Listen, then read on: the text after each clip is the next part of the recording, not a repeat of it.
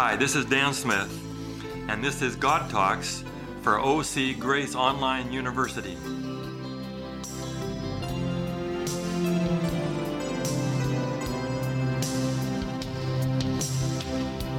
Well, welcome again. I'm Pastor Dan Smith, and we're doing God Talk for OC Grace TV and OC Grace University Online.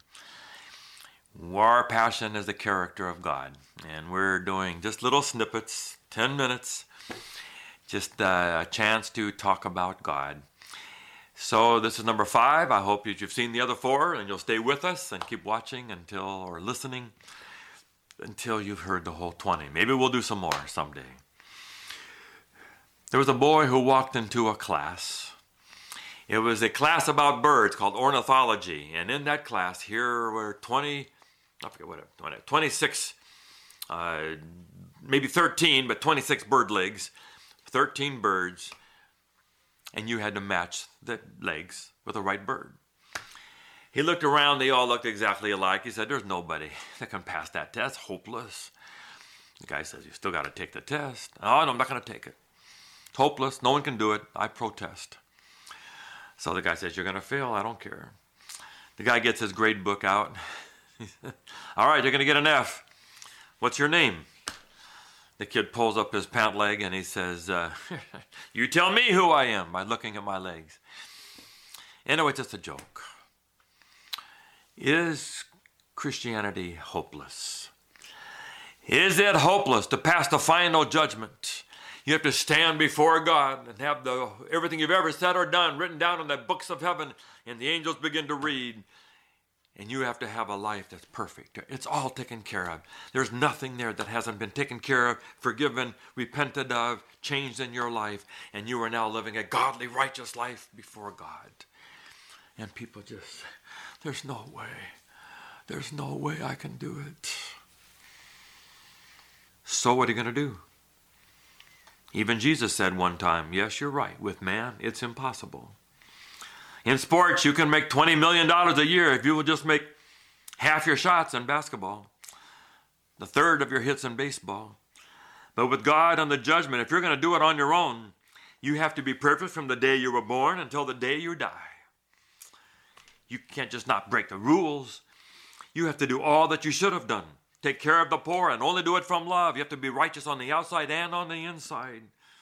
Every minute, every day, that perfect winning streak, your whole life. But the Bible says all have sinned and fallen short. The one statement we don't need the Bible to tell us. There's an old story in the Bible about a young queen. A Jewish girl married to a non-Jewish king. A rich man gave the king a lot of money to make a law that they could kill all the Jews. And the queen's uncle, Mordecai, wrote her a note. Go into the king. Fight for your people. No, I can't go. Unless he asks for me and extends the golden scepter to me, I will be killed. Then what good am I? Go on in. God has put you to get there in that particular place for such a time as this. Go on in before the king. So she goes down the hall with her people. And she stands outside the great throne room door of the throne room of the king. Scared to death to go in. Will the king accept her or not? But she pushes open the door. She stood there before the king and waited to see, would she live or would she die? She had broken the rule. She deserved to die. He looked at her and he saw her beauty and he loved her. And even though she had broken the law and deserved to die, he extended the golden scepter to her so that she would live and she would not die. It's what the Bible says God does with us. Ephesians 2, 8 and 9, by grace you have been saved through faith and not by works. Romans 3, 21, but now a righteousness from God has appeared apart from all works of law. Romans 6, 23, but the gift of God is eternal life. It's all God.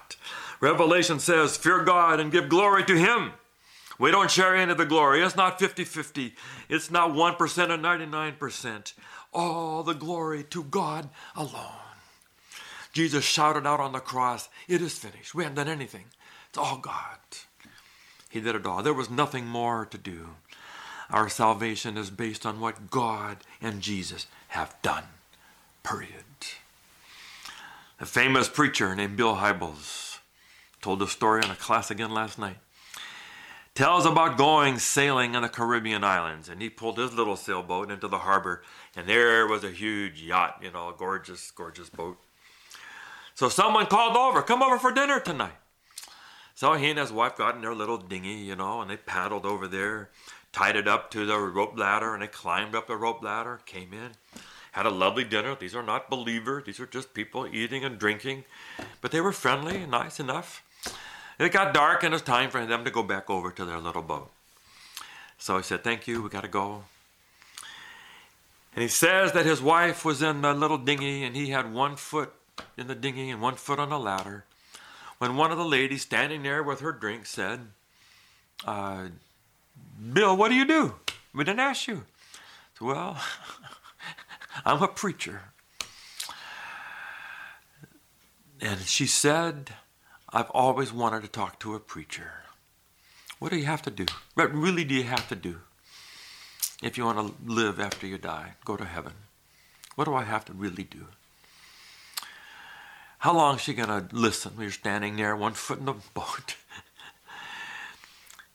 He's got maybe a minute to say something. And he tells her, I grew up in a Christian home.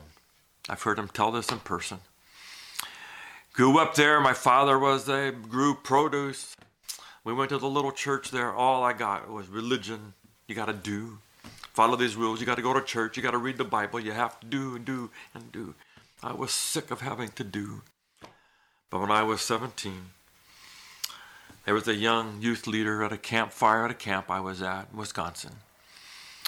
And he said, it's not based on what you do. It's based on what Jesus has already done for you on the cross. It's not do, it's done. It's finished. It's grace. He said, I got lit up in my heart. I've never let that go. I was loved by God who did it all for me. And he got in a little boat, went back over to his boat, never seen them again. Wonder if that story clicked. It's all by grace. It's never by works. And if we offer God works, it dishonors God on the cross. If God does it all by grace and all by love, then it's all a gift. And you and I cannot bring our little works, going to church or reading the Bible or keeping the Sabbath or giving some money to some poor people, and we mow the grass and we hold doors open for people, and we say, God, let me in. I've been good. I've been good, God. I'm better than most people. It's heartbreaking to God. When he dies on a cross, he gives this gift, and we think we have to pay. Don't want to count that. Let me give something. It's like we don't respect the cross. I'm preaching on the cross this week. You can't disrespect the cross. They pounded nails into his hands. They smashed a crown of thorns on his head. They whipped him. You watch the movie. It's terrible. My wife couldn't watch it. Whipping Jesus 39 times. Terrible. And then we say, I don't think it's enough. It's not enough. Let me give you some things I have done. Dishonors God. Dishonors the cross. Heartbreaking to God. I've used this story for a long time. A couple goes over to Hawaii. They got married. This is their honeymoon. And if they've been following God's rules, they are together for the first time. Honeymoon.